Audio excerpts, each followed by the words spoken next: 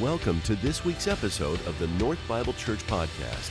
Now, let's join our pastor as we open God's Word together.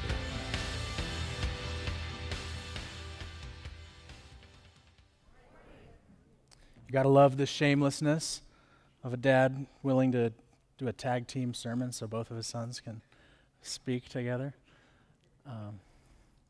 But I would say that that's one thing. It's altogether an entirely different thing to rig the entire NCAA tournament so that your son wins it.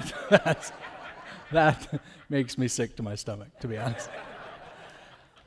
Well, it's a privilege to open God's Word with you this morning, as it is any morning, but at the beginning of Holy Week, I count it in a special privilege and joy. So thanks for welcoming me with that.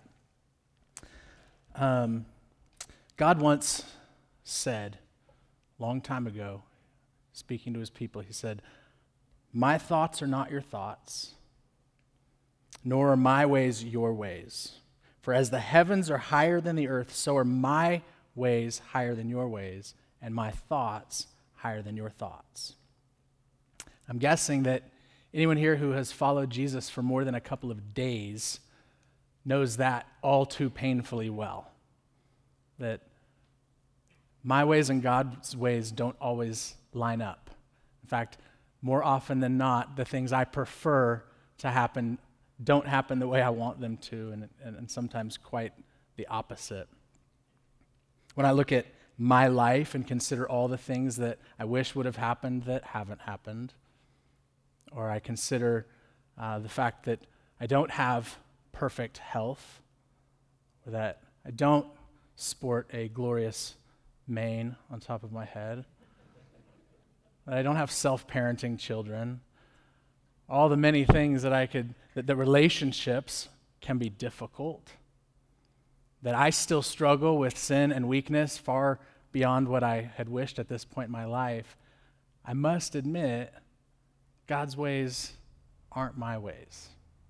And when I zoom out and look at the world and the suffering and the pain and the brokenness, the things that we pray for, that we cry out to God to save us from, we see how the brokenness and the darkness continues to affect us and people we love. We have to at least admit, my ways are not your ways. I don't know if any of you can relate when you think about your own life. But I believe with all my heart that Jesus saves. But I must admit that he often does it differently than I expect. And that shouldn't come as a surprise to me or to anyone who's followed Jesus for any length of time. In fact, Jesus' whole life, his whole ministry, was one unexpected event or unexpected message after another. And so this shouldn't surprise us at this point, from his birth in a stable to his welcoming of sinners, to his rebuking of religious leaders, to his telling people that if they really want life, they need to eat his flesh and drink his blood. This was a man who came in some unexpected ways. And so, staying true to form, Jesus' final week of his life on this earth, we ought to expect might have looked very different than we would have expected it to. And that's what we get to look at this morning. So if you have a Bible, turn to Mark chapter 11. I think it'll show up on the screen if you don't have one. But we're going to read from Mark chapter 11, a very familiar passage, one that you've probably read many times and heard many sermons on Palm Sunday. Let's read from Mark 11, starting in verse 1. Now, when they drew near to Jerusalem, to Bethphage and Bethany, at the Mount of Olives, Jesus sent two of his disciples and said to them, "Go into the village in front of you, and immediately as you enter it, you'll find a colt tied, on which no one has ever sat. Untie it and bring it. If anyone says to you, 'Why are you doing this?' say, 'The Lord has need of it, and we'll send it back here immediately.'" And they went away, found a colt tied at a door outside in the street, and they untied it. And some of those standing there said to them, "What are you doing, untying the colt?" And they told him what Jesus had said, and they let them go. And they brought the colt to Jesus, threw their cloaks on it, and he sat on it. And many spread their cloaks on the road, and others spread leafy branches that they had cut from the fields. And those who went before and those who followed were shouting, "Hosanna! Blessed is he who comes in the name of the Lord. Blessed is the coming kingdom of our father David. Hosanna in the highest." There's a lot unexpected about this scene alone, right? We've got a humble carpenter turned teacher riding into Jerusalem on a donkey. As he's riding into Jerusalem on a donkey, people are crying out things about him being some kind of a king. People are throwing their clothes in the streets. That's certainly unexpected today. We've got people quoting Psalm 118, associating these great promises of centuries past with this otherwise unimpressive moment of a man on a donkey. We've got people making connections between this donkey-riding Jesus and the greatest king Israel ever knew from 1,000 years before, King David. Some very unexpected things going on Palm Sunday. But there was a lot that clearly has been expected for a very long time, if you pay close attention, right? Jesus expected his Uber donkey to be waiting right where he thought it would be. He expected people to ask, "What are you going to do with the donkey?" And so he gave an answer. There was this millennium-old expectation that King David's throne would be set up and endure forever. It went all the way back to 2 Samuel chapter 7. There was an enduring expectation among God's people that someday God would come and save them, as Psalm 118 reminds us. There was even an expectation for the previous 500 years, according to Zechariah 9, that this king would come riding in on a donkey. And that this king riding on a donkey was going to bring freedom for thirsty prisoners, if you read Zechariah 9. So in all that's unexpected, there's a lot going on here that gives us the idea that not everything was unexpected. In fact, some of these things had been well planned for a long time and were happening, amazingly, according to plan. And then even so, as these events and the events of the following week would play out, we have to admit that even the things that were being expected to play out played out in very unexpected ways. A king would be crowned, but he was going to be crowned with thorns. Peace would come, but it was going to come through self-sacrifice rather than conquest over enemies. There would be bloodshed, but it would be his own blood. Enemies would be disarmed and fall powerless, but it would come through the triumph of a bloody cross. Prisoners would be set free, but it would be freedom from the tyranny of sin and death more than it would be freedom from the tyranny of any political system or party.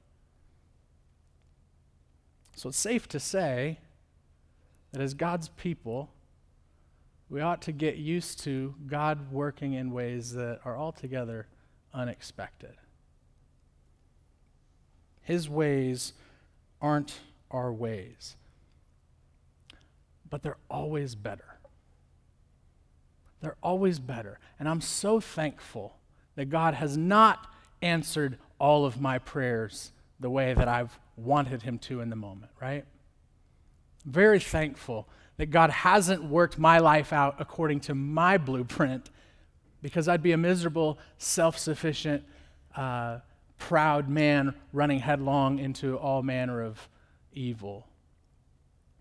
And so I'm a man who's learning, most likely alongside many of you, that when I cry out, "Hosanna, Lord, save me," and his next move or his next several moves are very different from what I wanted or what I expected, I can rest in his wisdom, in his love, in his power, remembering that at least for now, his war horse often looks more like a donkey.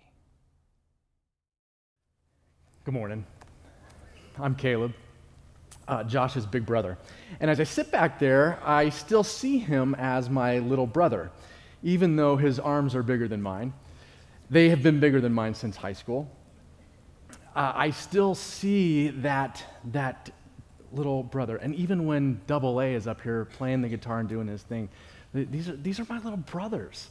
It doesn't matter, where we are in life, and that I'm creeping up on the 4-0, and that Josh has gray in his beard, and that his kids are practically adults, and mine are still down here like, play with me, bigger cousin, play with me. They're still, so when I see Josh, as he's talking here, I'm thinking back to when we were in high school. And then I went off to college, and I played football at USC.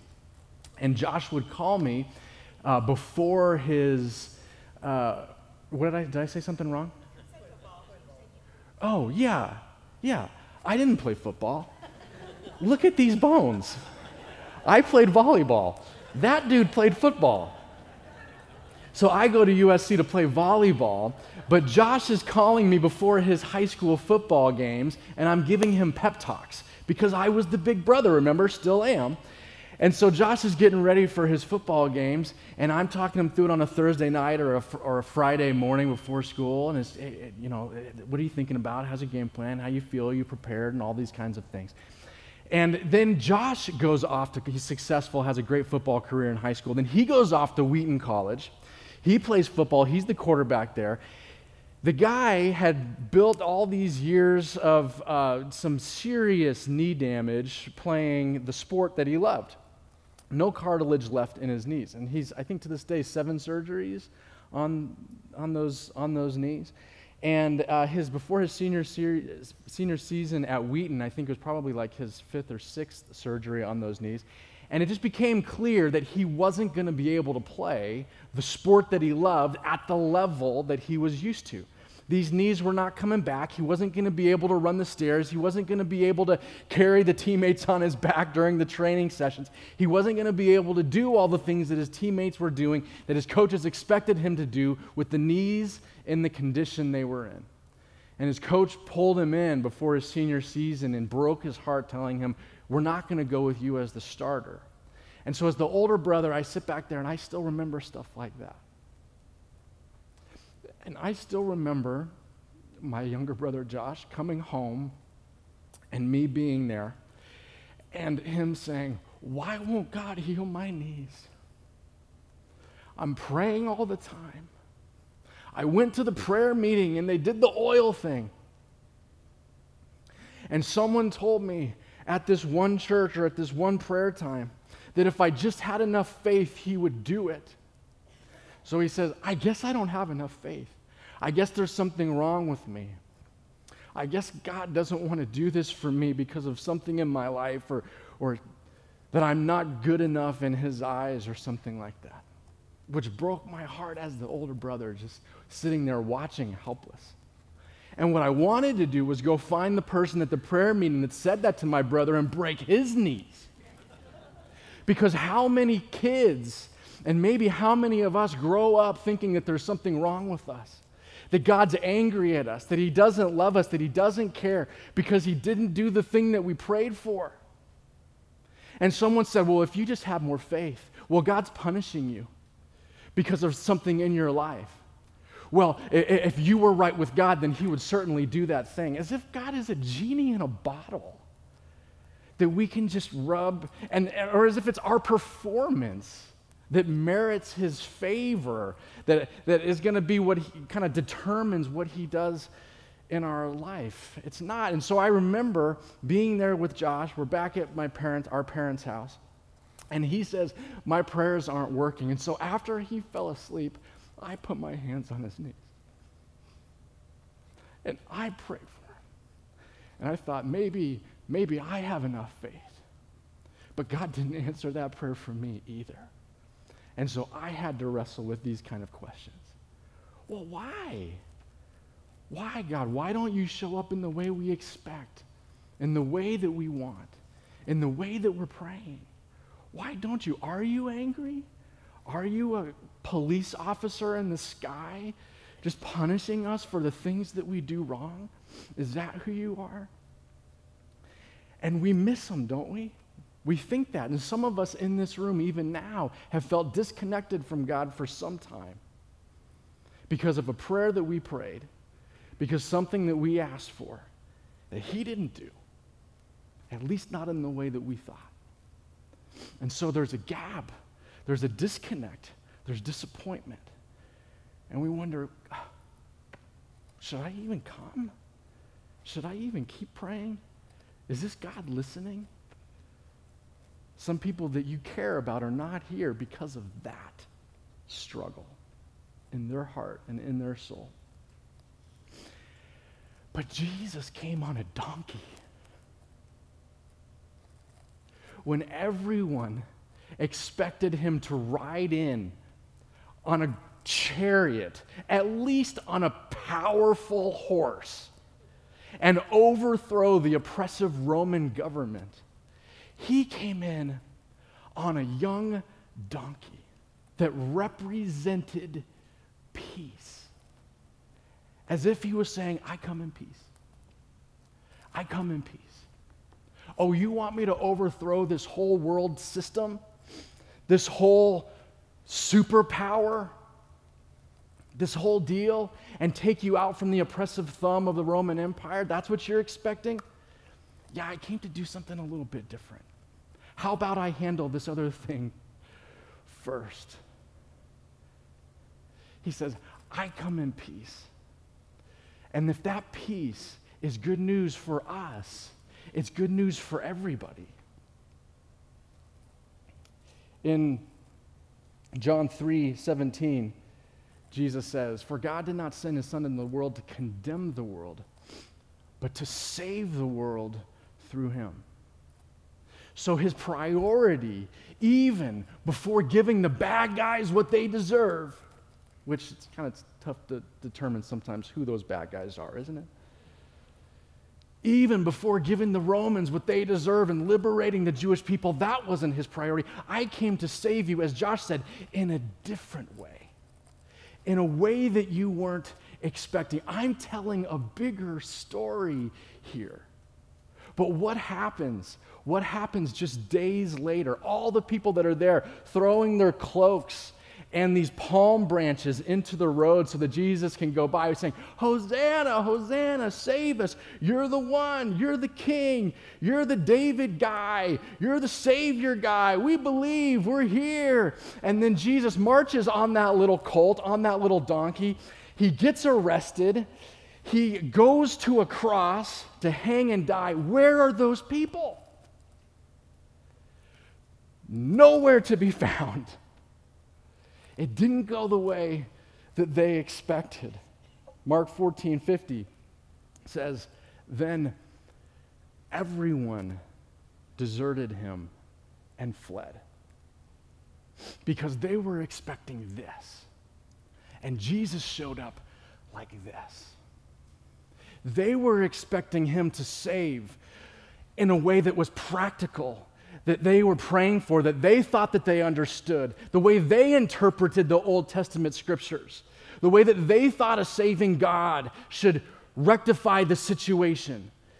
They had this expectation, and Jesus was over here doing this, something far bigger than they could possibly comprehend, which is really good news for me, for us.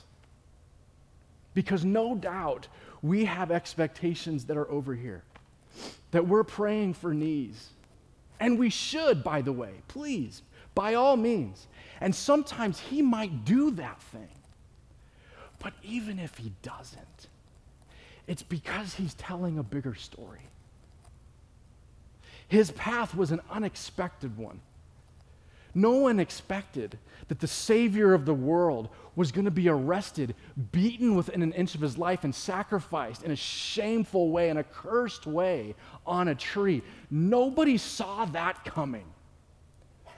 No one saw that this was the path, but he was showing us something. Not only taking away the sins of the world, he was showing us the path. That it turns out there's always a death. before a new life. There's going to be losses before you see what he's doing in the newness, before you see what he wants to give you. There's always going to be something back here that needs to be let go, that needs to go away, that needs to die, that needs to be transitioned so that you can see the new thing that he's trying to do. He was showing us the path all along with his own life. It turns out death does lead to new life. And so this unexpected path leads to his unexpected presence right in the middle of your pain, right in the middle of your disappointment and my grief and sadness, right there when I'm with my brother praying for knees and God isn't healing. But God is creating a man. He's creating a man who understands how to overcome adversity, a man who understands that football isn't the end-all, be-all in his life, a man who can parent 5 kids, which is, I guess, what happens when you move to the Northwest or the Midwest. It's a different thing that God's doing, an unexpected thing. Not what we were asking for maybe, but so much better. So, you might not get the entry that you were looking for. It might not be the pomp and circumstance that you wanted. It might not be the job that you thought would be yours. The reconciliation of the relationship, it might not happen on the timeline that you were expecting, that you needed it to. The turn in the business, it might not play out. Maybe that business needs to die. The thing might look differently. But Jesus is in it. And even if it dies, resurrection's coming. And even if you're disappointed, resurrection's still coming. And even if it's divorce, resurrection's coming. And even if it's death or disease or depression and whatever the despair, we can have hope even when we don't get what we're expecting, because we know that someday resurrection is coming. God, we believe that. We look for that. We know that your ways are not our ways. And we trust you with open hands. We're going to pray the prayers. We're going to ask for the things. We're going to ask for you to do the miracles. And we're going to look for the surprises, trusting in faith that regardless of the circumstances, resurrection's coming, that you can be trusted, that you are the God who saves, that you don't come to condemn, you come to save. And God, we invite you to do that in our life and our circumstances today. In Jesus' name.